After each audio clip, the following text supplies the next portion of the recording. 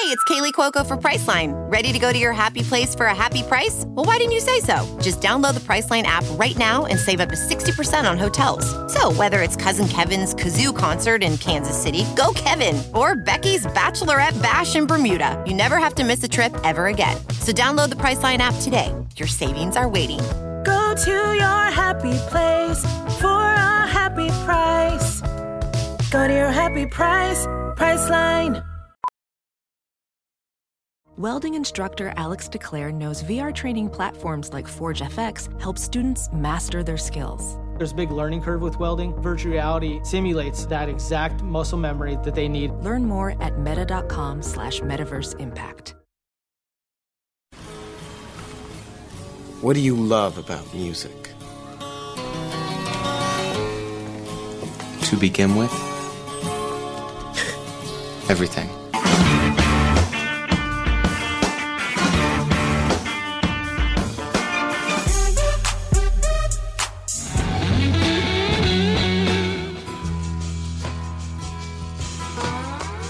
Putting on a great show is the most important thing you can do. One great rock show can change the world.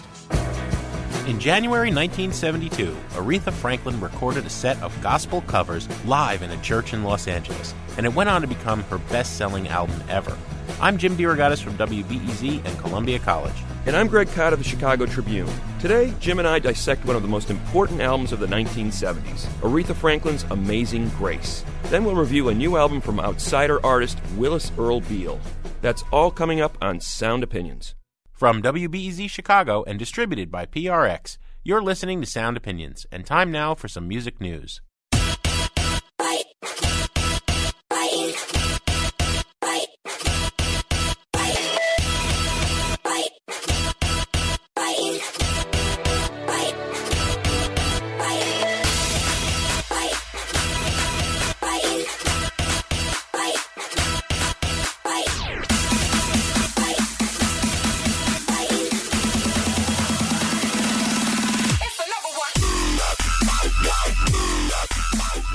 That is Skrillex, one of the prime DJs in the electronic dance music scene, which has exploded in the last couple years, gone from this fringe underground movement into an arena-level attraction that is drawing hundreds of thousands of people to events and tens of millions of dollars to the people involved in it.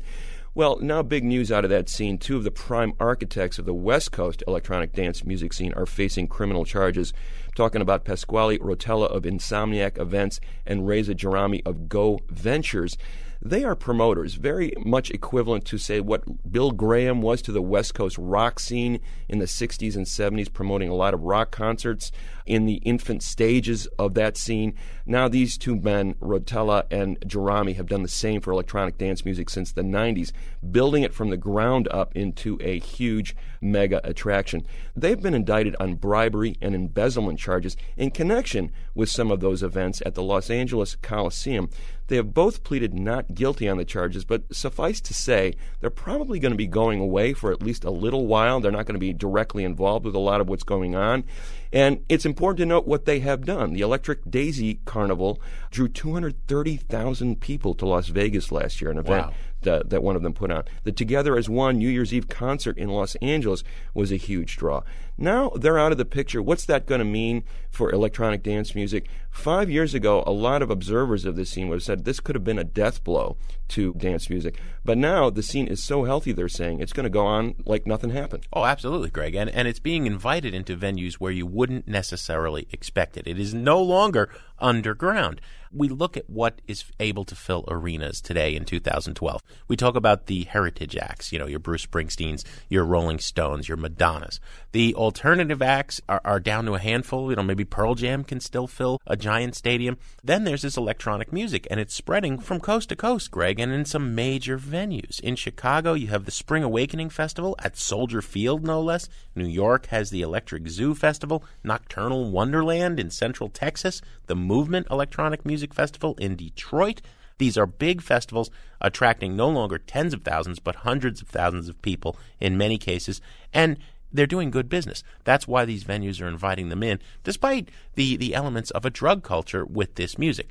well-managed venues working with considerate groups that bring their own security can stay on top of something like that. Look at an artist like Bass Nectar. He is traveling with his own security team and his own sound system to give his fans the optimal experience, and he was rewarded by selling 250,000 tickets in the U.S. alone last year.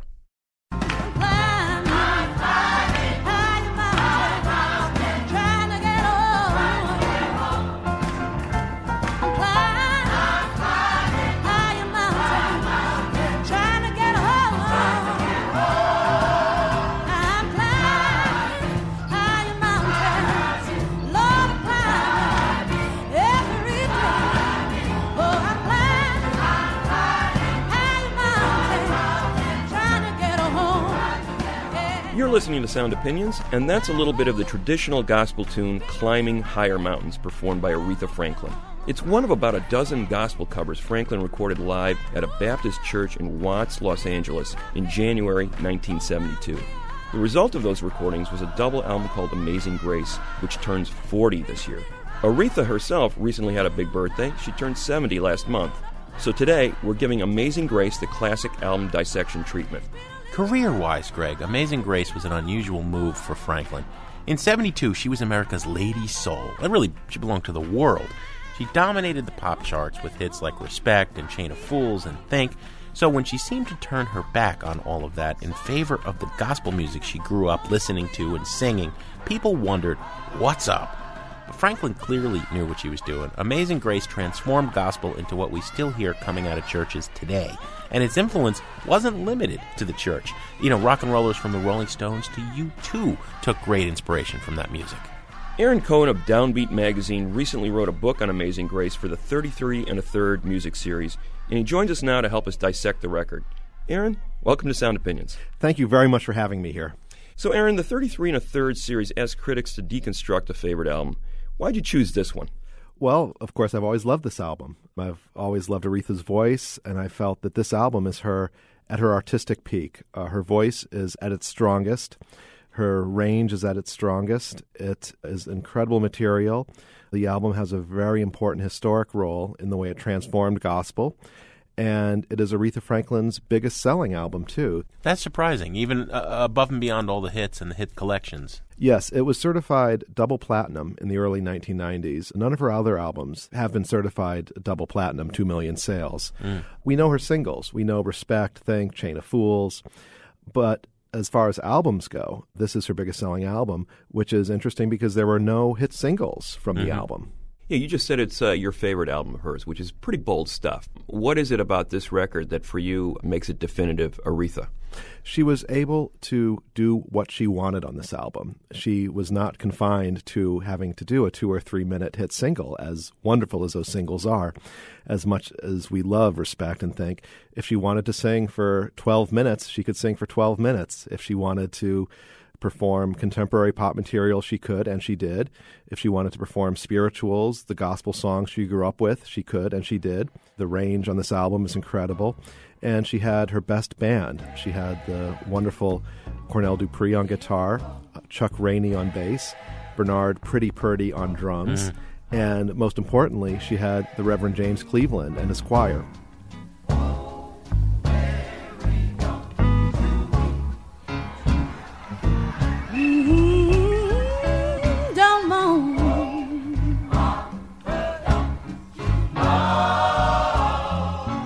The Reverend James Cleveland was as important to gospel music as Aretha is to soul R&B. He transformed the way gospel sounds. He transformed it into a choir phenomenon. He could make a choir move with the agility of a great small group, like the great small group that Aretha brought to the church. There's also a great back and forth between her and the congregation that you can hear and feel throughout the album.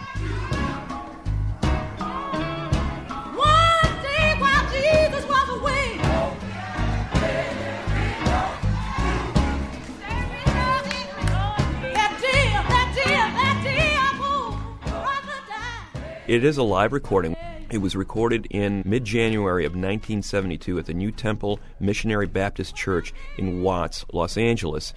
Give us some context here. I mean, Aretha is the biggest female performer in R&B and pop, really, of that era, right? Yes, I cannot think of a bigger female singer on the planet at that time. She goes into a church in Watts. 4 years after the riots. Yeah. And she shows up with her band, with the recording company Atlantic, with Jerry Wexler. Arif Mardin is in the truck. She had Sidney Pollack filming it. When you look at the film footage of the album, and I was able to see all this raw footage of this film, Mick Jagger and Charlie Watts were there. Mm-hmm. And as we know, the Rolling Stones were putting the mixes on Exile on Main Street, which was a double album, and also contained really clear gospel influences. Shine a Light, yeah. Shine a Light, and Billy Preston, who was a James Cleveland protege, was on Exile on Main Street. So I think that influence on Amazing Grace on rock albums was certainly clear as well.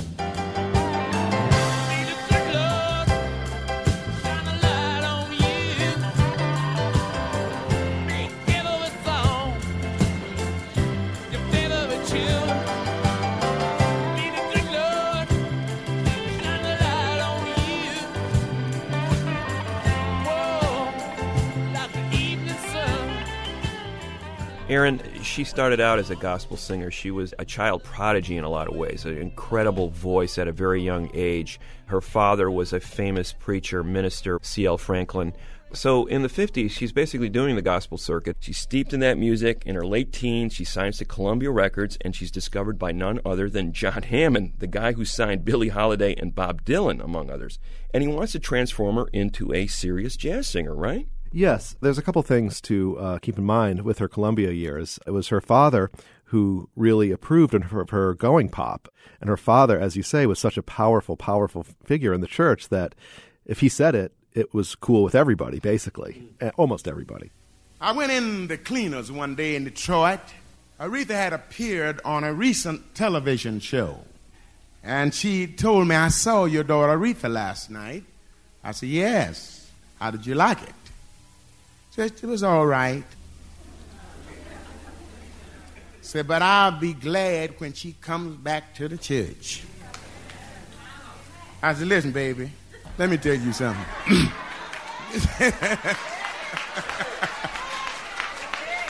If you want to know the truth, she has never left the church.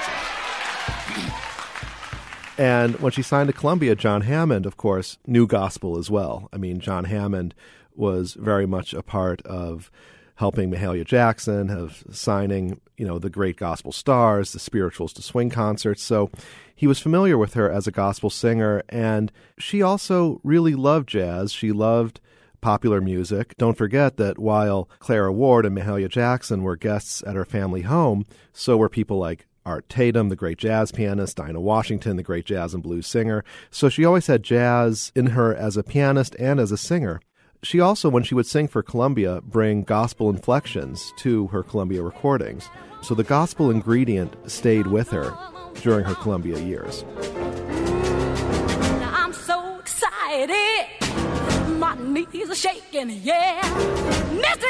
Engineer, don't you keep me waiting, you hear me telling you hurry.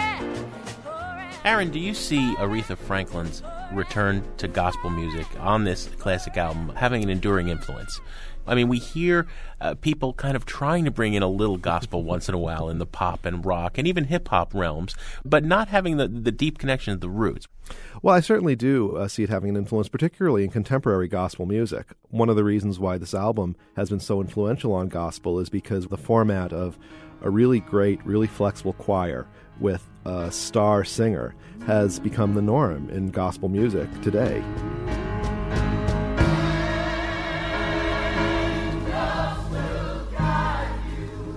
He'll put two angels right beside you. Oh, yes, he will. And he'll keep walking beside you, and you'll never alone.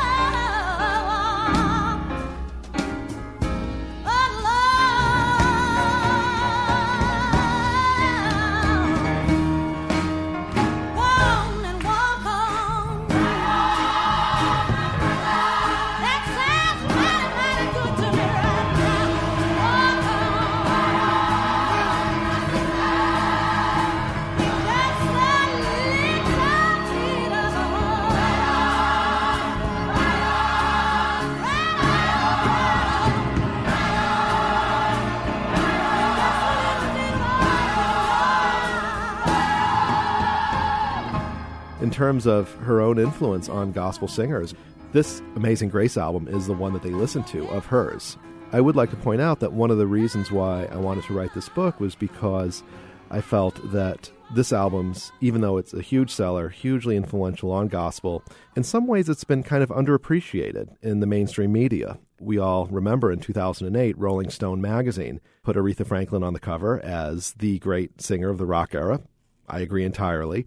But in the article that accompanied that cover story, this album is not mentioned once. That's a great point, and I think gospel has been sort of ghettoized when it comes to the pop and rock spectrum. That's why I think it's so fascinating that this major pop performer, a person who was in the pop charts as often as she was during that period, made this hardcore gospel album. I mean, as you said, it ended up being her bestseller, but it clearly was not done for commercial reasons. No, it wasn't. However, I do not believe that Jerry Wexler of Atlantic Records would do anything that was uncommercial. There was a sort of trend towards gospel crossover success. We had Oh Happy Day, the hit single from the Hawkins Singers. Mm-hmm. We had even some rock songs, hippie rock songs that had become gospel-influenced. Put your hand in the hand of the man. That's one. Well, in 72, we're not that far removed from Jesus Christ Superstar and Godspell, the musical. Right. I might note, too, I'm working on a book about the Staple Singers, who did have their biggest commercial successes during this period, early 70s, mid-70s, with so-called message songs that did have sort of an underlying gospel Christianity feel to them.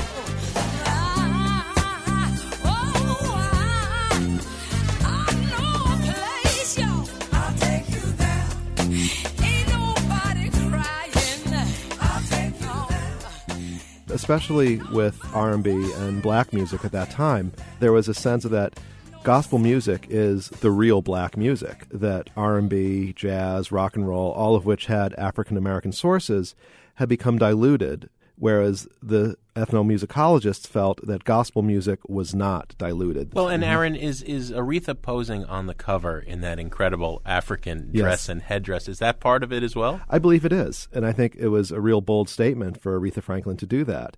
When I was interviewing people from the book who were part of Aretha's inner circle, I talked to the poet Nikki Giovanni, who bought her clothes at the same shop as Aretha, and I sort of asked her, well, how do you feel that Aretha Franklin fit into the black aesthetic at that time? And Nikki Giovanni cut me off quickly and said, Aretha was the black aesthetic. Wow, that's a heavy statement. She even wrote an essay, I believe, when she was around 19, justifying her move over to pop music, saying, this is still I'm still part and parcel with the civil rights movement here. We're just bringing our message into a different forum.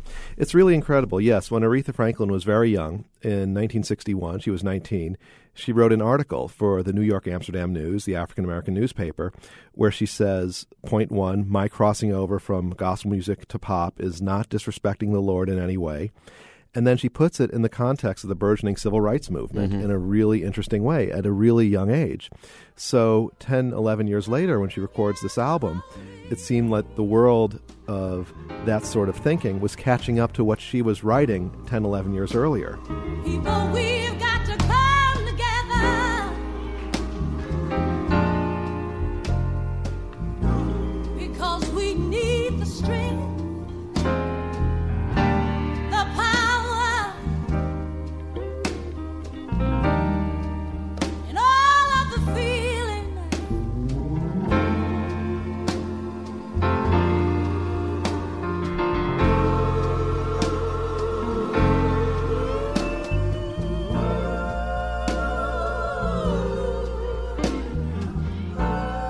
We'll continue looking back at Aretha Franklin's classic album Amazing Grace in just a minute on Sound Opinions from WBEZ Chicago and PRX.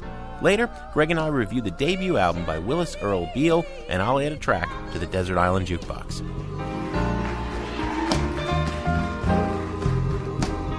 we've got to come together,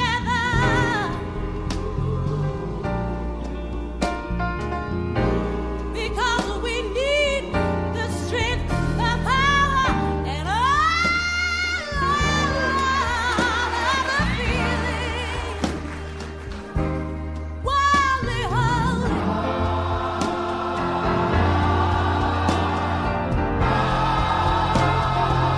we can conquer.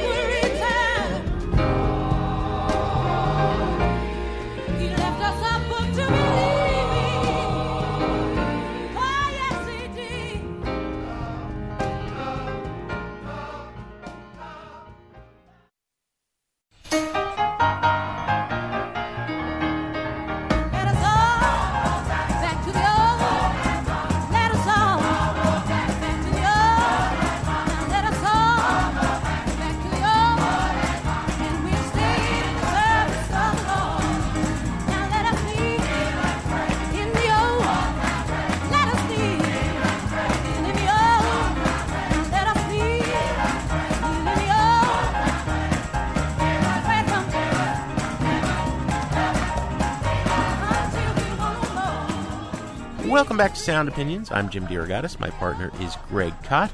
And from time to time on the show, we love to do what we call a classic album dissection. Greg, we become professors of pop music, and we look deep at an album that has stood the test of time. Today, we are dissecting Aretha Franklin's Amazing Grace, the 1972 double album that marked the Queen of Soul's return to the church after a decade in the pop wilderness. Downbeat editor and writer Aaron Cohen recently completed a book on Amazing Grace for the 33 1/3 series, and he joins us for this dissection. Amazing Grace turns 40 this year, and Franklin just turned 70. She's been singing for over half a century. Over that time, she's often returned to first principles, to the traditional gospel tunes and style she grew up with. Nowhere is that more evident than on Amazing Grace, which she recorded live at a Baptist church in Los Angeles. Everything Aretha did during this period, she did in a big way, and a return to gospel was no exception. Aaron, talk a little bit about Aretha's mentors during this period. She had gospel luminaries like Clara Ward in the audience during the recording, right? That's really something. I mean, Clara Ward was a huge influence on Aretha Franklin. Clara Ward was also very close to Aretha's father, C.L. Franklin. Aretha was returning to the church, and she's singing Clara Ward's songs. Some of those were Clara Ward's songs. So that was really bold of her to do that. How I Got Over. How I Got Over being the big hit, yes. Of course, when Amazing Grace came out, it was a vinyl double LP.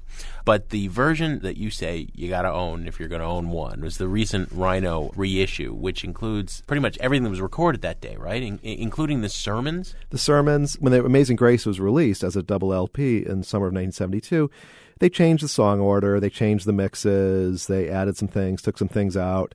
And I think it's a wonderful work of art. Arif Mardin, the late Arif Mardin, deserves a lot of credit for his arranging of all of that. But I prefer the double CD for a couple of reasons. The one being there's more music. And I love gospel oratory, and there's the spoken word parts.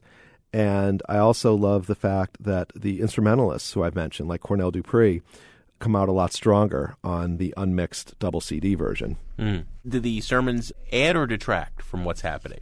I mean, putting you in the pew, so as it were. I believe they add. I believe they add because, it's part of the whole process. It's part of the back and forth with the congregation, with CL, you hear James Cleveland talk about his instructions to the audience, and he has a wonderful speaking and singing voice as well. Now, as you know, this is a recording session, and if things should happen and we have to take it over, you understand how that is. So if you said amen on it first and we have to take it over, when we get back to that spot, you say amen again here. You mentioned that she, as a teen, was a fully formed singer in many ways, really deep, heavy stuff that she was performing with an adult perspective or a gravity in her voice. There's a fountain filled with blood. I've heard some of this stuff, and it's pretty heavy stuff.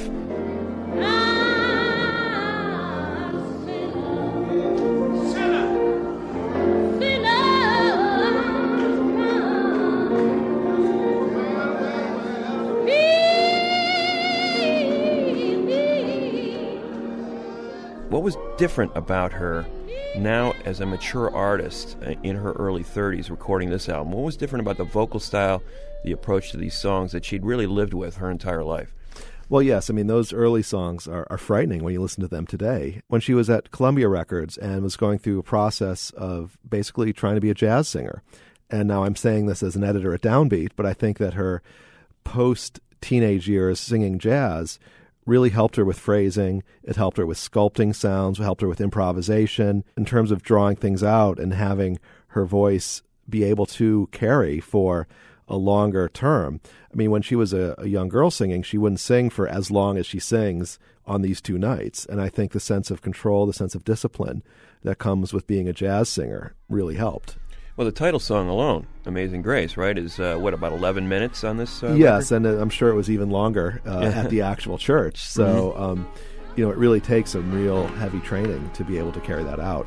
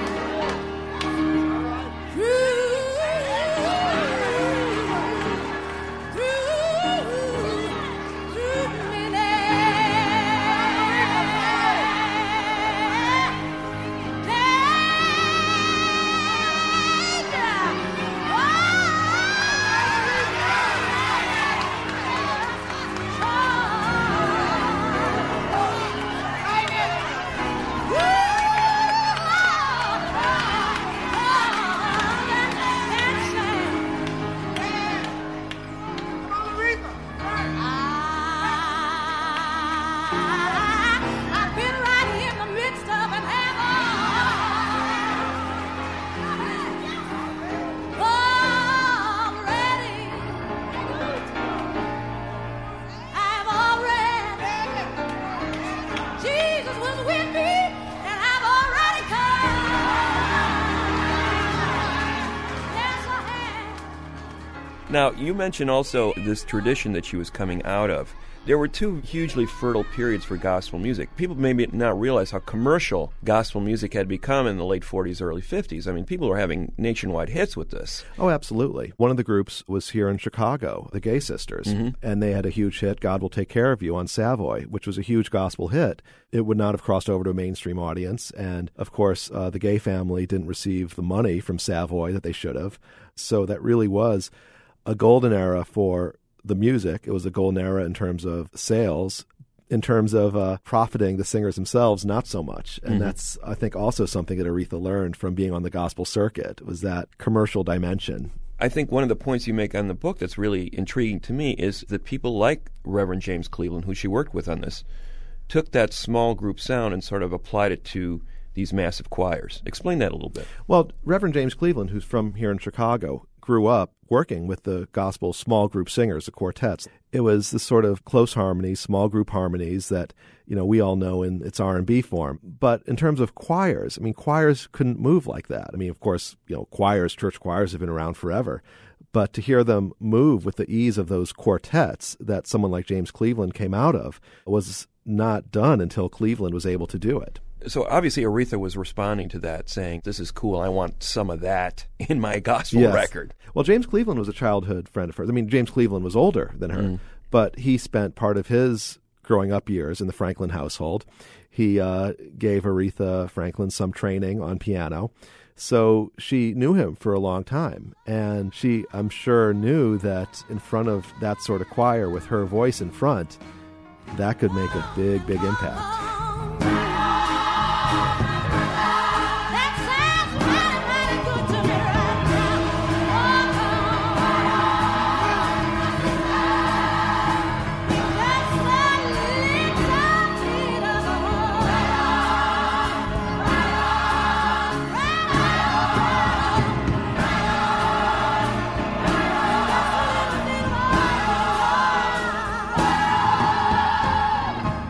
They have a duet, Aretha and James Cleveland, on Precious Memories. Yes. He's an interesting vocalist, to say the least. He's not a conventional type singer, kind of rough and gruff, but there's something there. What did Cleveland bring to Franklin, her art, her singing, her approach on this record that maybe distinguish it? I mean, I think when you hear Precious Memories, you hear that contrast between the two voices. You know, when you have Aretha herself soaring at her peak is one thing, and then to hear her soaring, trading off with another strong voice that is so different than hers. When I get a little low,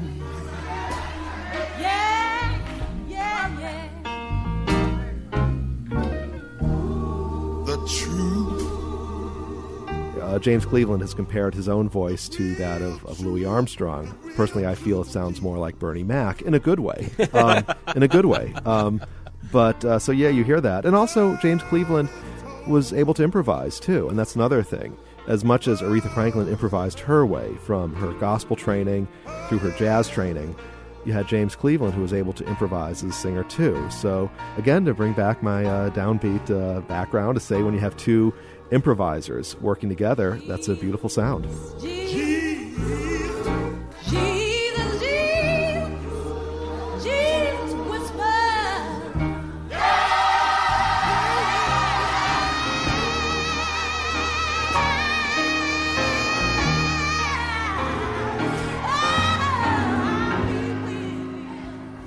Where did she go from here, Aaron? After Amazing Grace comes out, she makes this big return to the church, and it is a successful best-selling album in her catalog, as you said it was. Where does she go next? Well, it's interesting. After that, she recorded with Quincy Jones, Hey Now Hey, The Other Side of the Sky. So she sort of broke away from the Jerry Wexler group and recorded this. Then she went back, recorded such hits as Until You Come Back to Me, that's what I'm going to do. And so she basically went back to being a soul star again and didn't really say that much in interviews about the album, but it really was very meaningful for her too, because she would still perform songs from it. And then in the 1980s, she recorded another gospel album, One Faith, One Lord, One Baptism, which I don't believe was an album, but she certainly went back on her path. But for all intents and purposes, Amazing Grace stands as a singular peak It certainly does. In this incredible career. Yeah. Like I say, I don't believe she recorded anything nearly as great afterwards or anything as great before.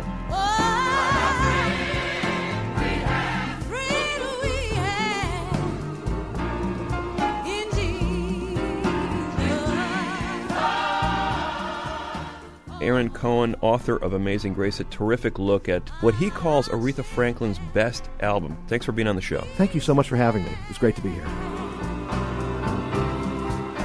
Greg, we usually like to wrap up these classic album dissections by each picking a song from the disc that we think stands the test of time, really highlights what's wonderful about this album. I'm going to go with the track Take My Hand, Precious Lord, which Aretha Franklin does as a medley with You've Got a Friend.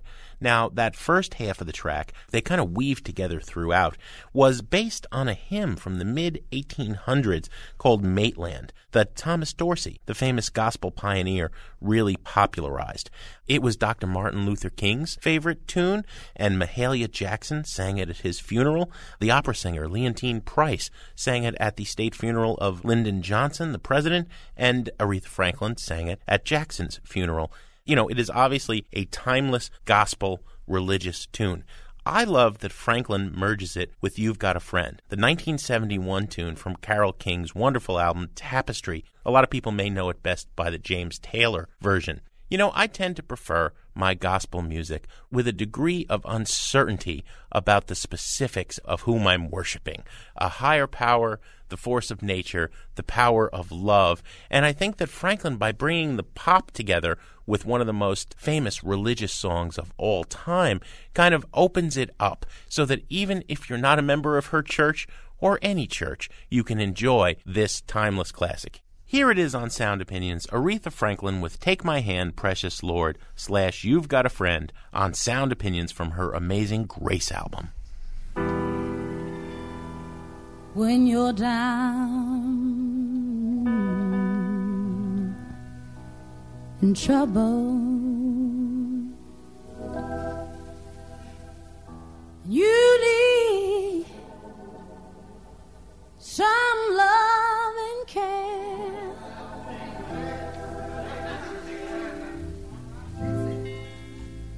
Ain't nothing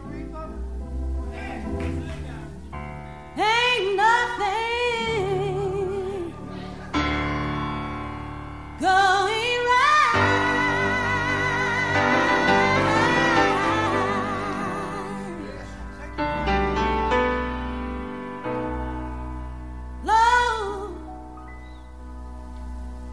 close your eyes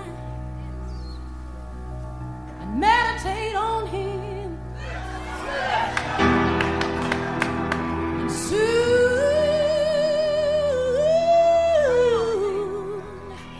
He will be there. God can brighten up. He can brighten up your darkest hour.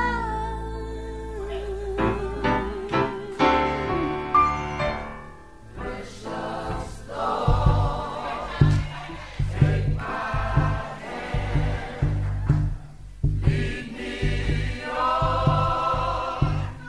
let me stand. I am tired, I am weak, I am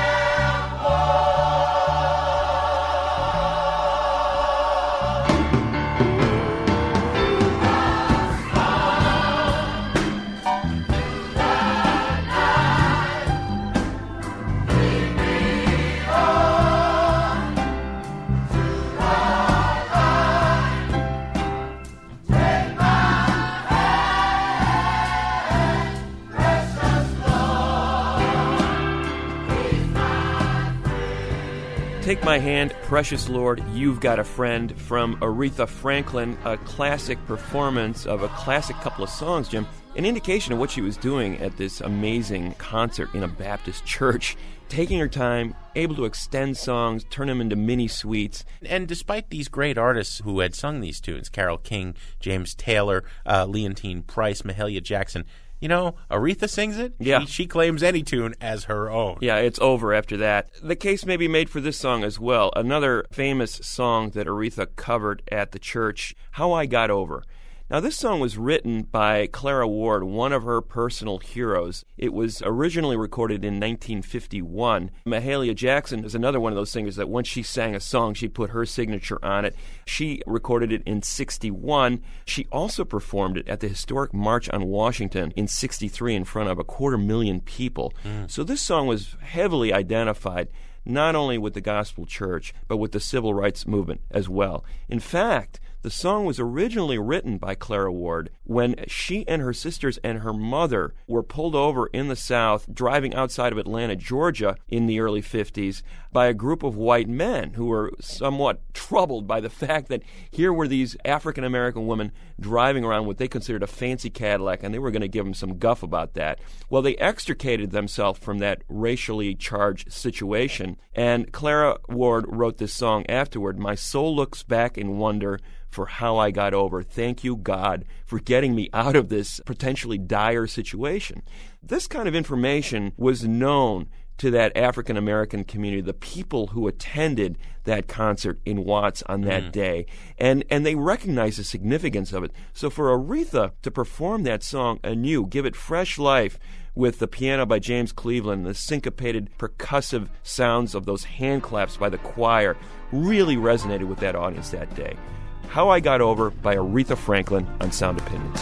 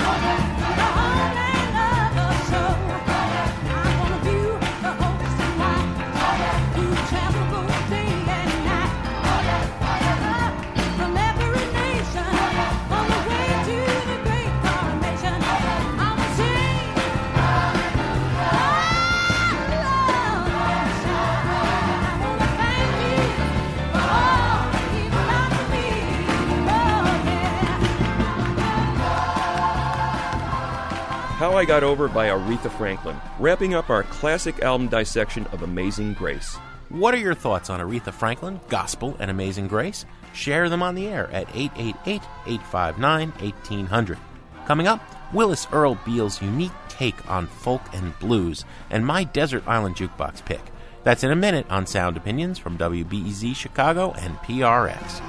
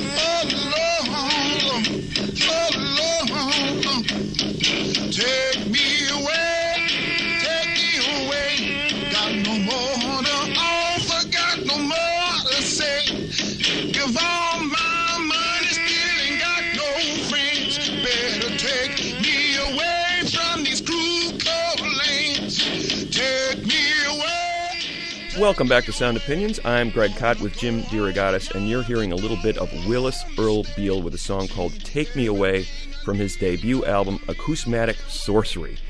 Willis Earl Beal, 28 years old, has been around for a while, kind of an oldster by comparison for most contemporary pop artists to be putting out an album at the age of 28.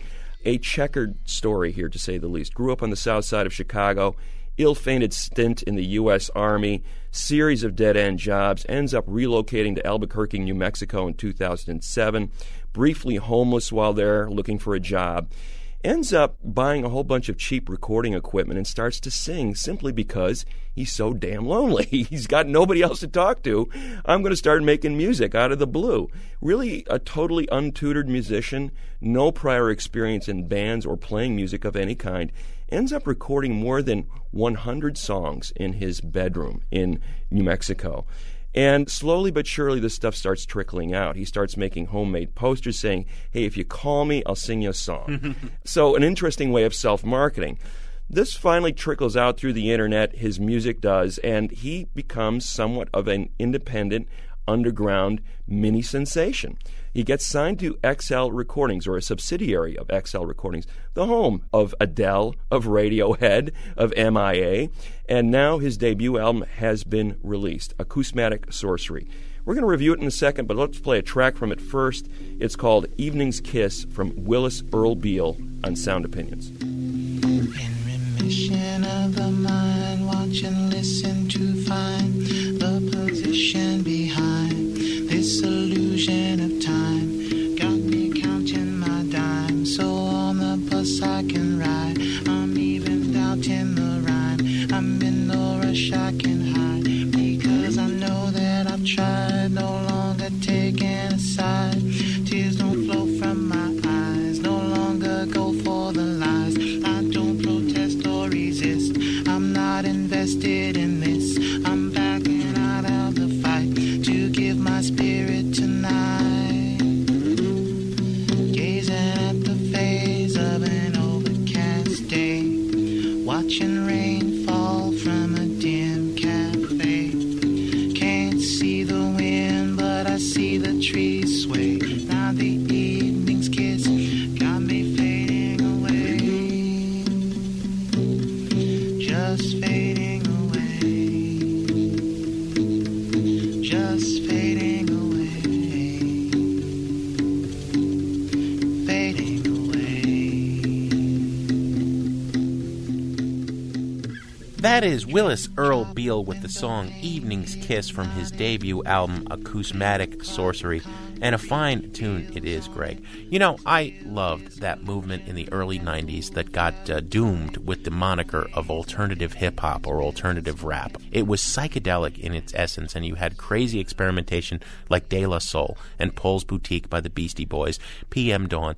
Those were all very lush records or complicated records. There was also an artist I love. I don't even know if you ever knew of him, the Divine Styler, a guy who made music basically with an acoustic guitar and some electronic experimentation. He'd been a prodigy of Ice-T and made these crazy psychedelic records and then disappeared forever. I think Willis Earl Beal is the second coming because there really is a combination, a hip-hop sensibility, a wonderful folk music consciousness. There's a picture of Bob Dylan on the wall of the cover here where he draws his self-portrait. He's obsessed with Tom Waits, your hero. So these songs fall into two modes. There's the acoustic folk and there's the stomping blues with a hip-hop sensibility running through both. The stomping blues tunes are kind of Martian. He's aiming for Tom Waits. I think he's much closer to Captain Beefheart. And the folk songs are just as strange. Think Syd Barrett, Think Nick Drake, think Robin Hitchcock in his more serious moments. There are flights of lyrical fancy, and then there are some very direct pleas. The key to that story you told about how he was discovered was putting the flyers up around town in Chicago, leaving CDRs on jukeboxes and in the bathrooms of different clubs. He hates this Facebook world of fake friendship. He really wants to meet people. He wants people to call him up so he can sing to them. That's what this album is about. Its only flaws are that a little bit of the lo-fi goes a long way. I'm eager to hear him get into a real studio, and these are songs culled from, as you said, a catalog of 100. I wish that this had been a focused album recorded at one place in time so we could really tell where he is. But on the buy it, burn it, trash it scale, it's an enthusiastic buy it for me. Yeah, it's wonderful stuff, Jim. I think you nailed it when you talked about this idea of an emotional connection that he's seeking. There's almost a desperation in these songs that you can hear, reaching out for a human touch, for a human voice, for some sort of connection in that wilderness that he was living in for those few years. The hip-hop influence, I think you're hearing that primarily in his choice of percussion, which is essentially kitchen pots and pans and pails and things like that, homemade instruments. It's very percussive, mainly because he really can't play anything. He's really not trained to play guitar or keyboards or anything.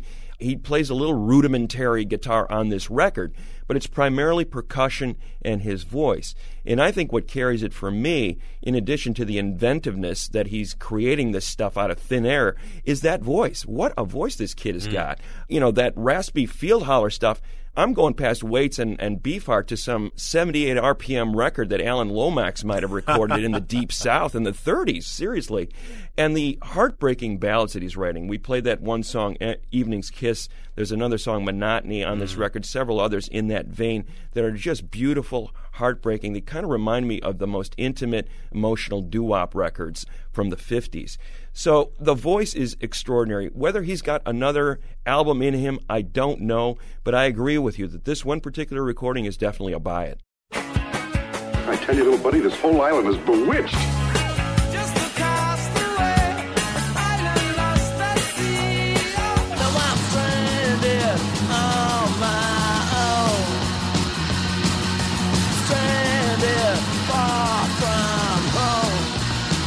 Come on. You remember, we were shipwrecked together.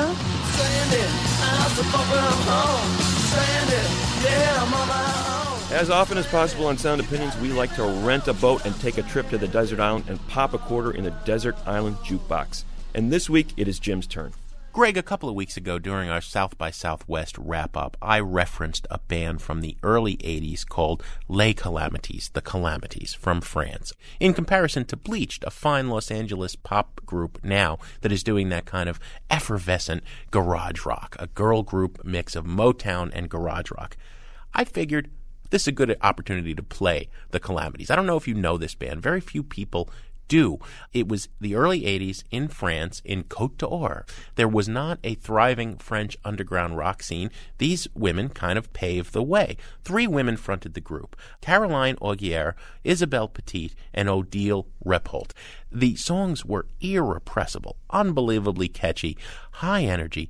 They had hit singles in France. They got a lot of attention from the British press, where they were lauded as better than Bananarama, the only other girl group they could be compared to. And by the time they got to America, via New Rose putting together a fine compilation of their work, the fanzine press that I was part of said, oh my God, these women are better than the Bangles. We love the Bangles, but this group was better. This happens to be the first record I ever professionally reviewed for a fanzine. I say professional. I wasn't getting paid, but it wasn't my fanzine. I was writing for somebody else. I got to tell you, this was my harsh awakening into the world of rock criticism. I love this album. I probably gave it an A++++, right? And then the editor of this zine, who had moved from Chicago to my neck of the woods out in New Jersey, asked me for the album back. She said to fact check and to take a picture of the cover, and then I subsequently found the same copy for sale at the used record store. I had to buy back the album I had just given a rave review to, but I didn't mind because I loved the Calamities. That one album that they put out in the U.S. was kind of it. They petered out after a while as the women went back to school and then began to have families. They took all that money they'd earned in France and bought houses and stuff. And they say today, it's not very cool to admit, but we invested it wisely and we really did well. There was one other album where it was just a duo, but to me, that first album is where the magic was. Like I said, the melodies are irrepressible and the lyrics are phenomenal. They had a wicked sense of humor. The album, as it was released in America, was called The Bride Abattoir. I'm going to play a tune called Nicolas, and it would have fit on our under 2-minute Masterpieces show because it's actually 1 minute and 34 seconds, I believe. Nicolas, this woman is infatuated with him, and it turns out he only loves one thing in the universe: his guitar. Here are the Calamities on Sound Opinions with Nicolas. Bientôt un an, elle le tient sans répit. Il délaisse ses amis, ses parents. Elle veut tout à lui. Nicolas, elle pense qu'à ça. Quand il la serre contre lui, oh, qu'il laisse doucement glisser ses doigts. Ou qu'il écorche sauvagement son vernis. Tous les soirs, en rentrant, il la pend à son cou. Tour à tour, tendu, méchant, il la fait chanter ou hurler tout d'un coup. Nicolas ne pense qu'à ça quand il la serre contre lui. Oh, qu'il laisse doucement glisser ses doigts ou qu'il écorche sauvagement son vernis. Il voudrait la dominer, être le maître de tous ses secrets. Mais quand il la croit enfin soumise, elle n'en fait qu'à sa guise. Nicolas ne pense qu'à ça quand il la serre contre lui. Oh, qu'il laisse doucement glisser ses doigts ou qu'il écorche sauvagement son vernis. Elle n'a pas d'autre ami que lui. Peut-être qu'elle le rendra ici, mais elle est son seul ami. Sa guitare est tout pour lui. Elle n'a pas d'autre ami que lui. Peut-être qu'elle le rendra sourd, mais elle est son seul amour. Sa guitare est tout pour lui. Les Calamities with Nicolas, my Desert Island Jukebox pick for the week. The Sound Opinions Desert Island Jukebox is supported by Maker's Mark. Maker's Mark Bourbon, it is what it isn't. Greg, what do we have on the show next week? Next week, Jim, we're going to bring you a dose of Southern Soul with an in-studio visit from Alabama Shakes. Greg, as always, we have some thank yous to say on the way out. Sound Opinions is produced by Jason Saldana and Robin Lynn with the able assistance of Annie Minoff and our fearless leader, our executive producer, Tori Southside Malatia. He takes us to church every week.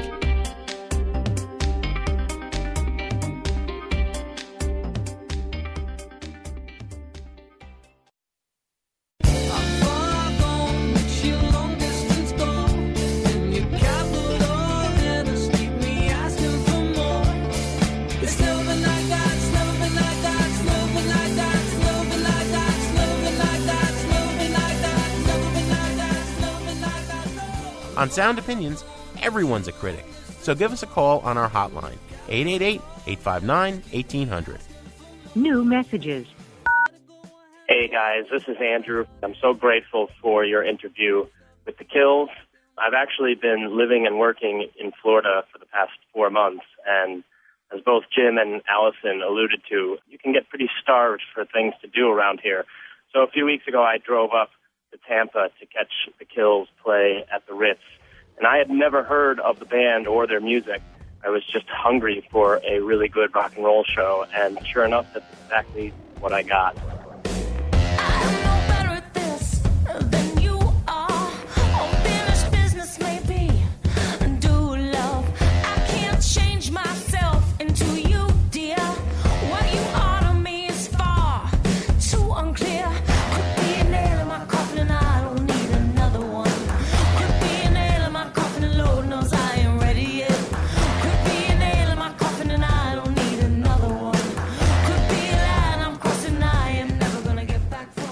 Their music is just incredible, and they have a presence on stage. It's like a relaxed domination of their stage.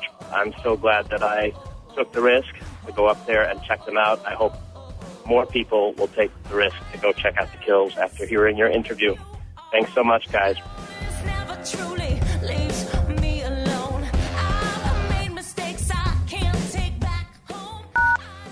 Hi, Hi there, this is Skylar calling from Chicago, Illinois. I listen to your show a lot, but I was really struck by what you just said about Madonna. I was kind of a kid when Madonna's big hits were coming out, and that's kind of my idea of her. And, you know, if I'm having a dance party, I'll pull from those albums. I'm not particularly interested in her new album, but I was really struck by the comment about how she has nothing to say anymore, how she's Lourdes's mother. You know, you guys review a lot of musicians, new and old, a lot of musicians of her age, and I really question whether you would ever call in someone's child or their parenting thing. This was a male artist. I just think you need to be really careful about comments like that. It would never be a lens through which you would look at someone like David Bowie's music. That's all. Wake up, ex-wife, this is your life. Children on your own, turning on the telephone. Messages, manager, no time for a manicure. Working out, shit, I know how to multitask. Connecting to the Wi-Fi, away from nerd to the club. Have you seen a new guy? I forgot the password. Gotta call the babysitter, twitching on the elevator. I could take a helicopter, I don't even feel the pressure. I'm gonna be okay. I don't care what the people say. Hey guys, this is Miles calling from Minneapolis, Minnesota, and I'm really excited that you reviewed Madonna's latest album. I personally was never a Madonna fan until this album because I feel that she was just kind of out of my generation being in my young 20s. But I have to say I'm absolutely living for MDNA. It is a true effort to stay relevant in the dance pop, electronic dubstep wave that kind of is hitting pop music since Britney's Hold It Against Me in 2011 kind of broke that wave. Give me something good. Don't wanna wait, I want it now. Now. Drop it like a hood and show me how you work it out. Madonna, I think with the producers she worked with on this album, she transcends expectations and still provides a really good mix of songs that play well in any club, any bar, any house party, really. Thanks.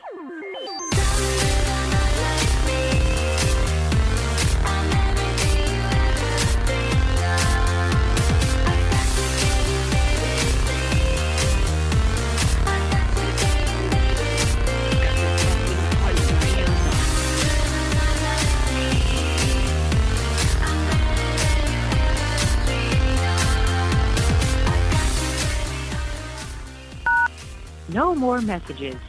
To give us your opinions on Sound Opinions, call our hotline, 888-859-1800. We'll be back next week with more Sound Opinions, produced by WBEZ Chicago and distributed by PRX.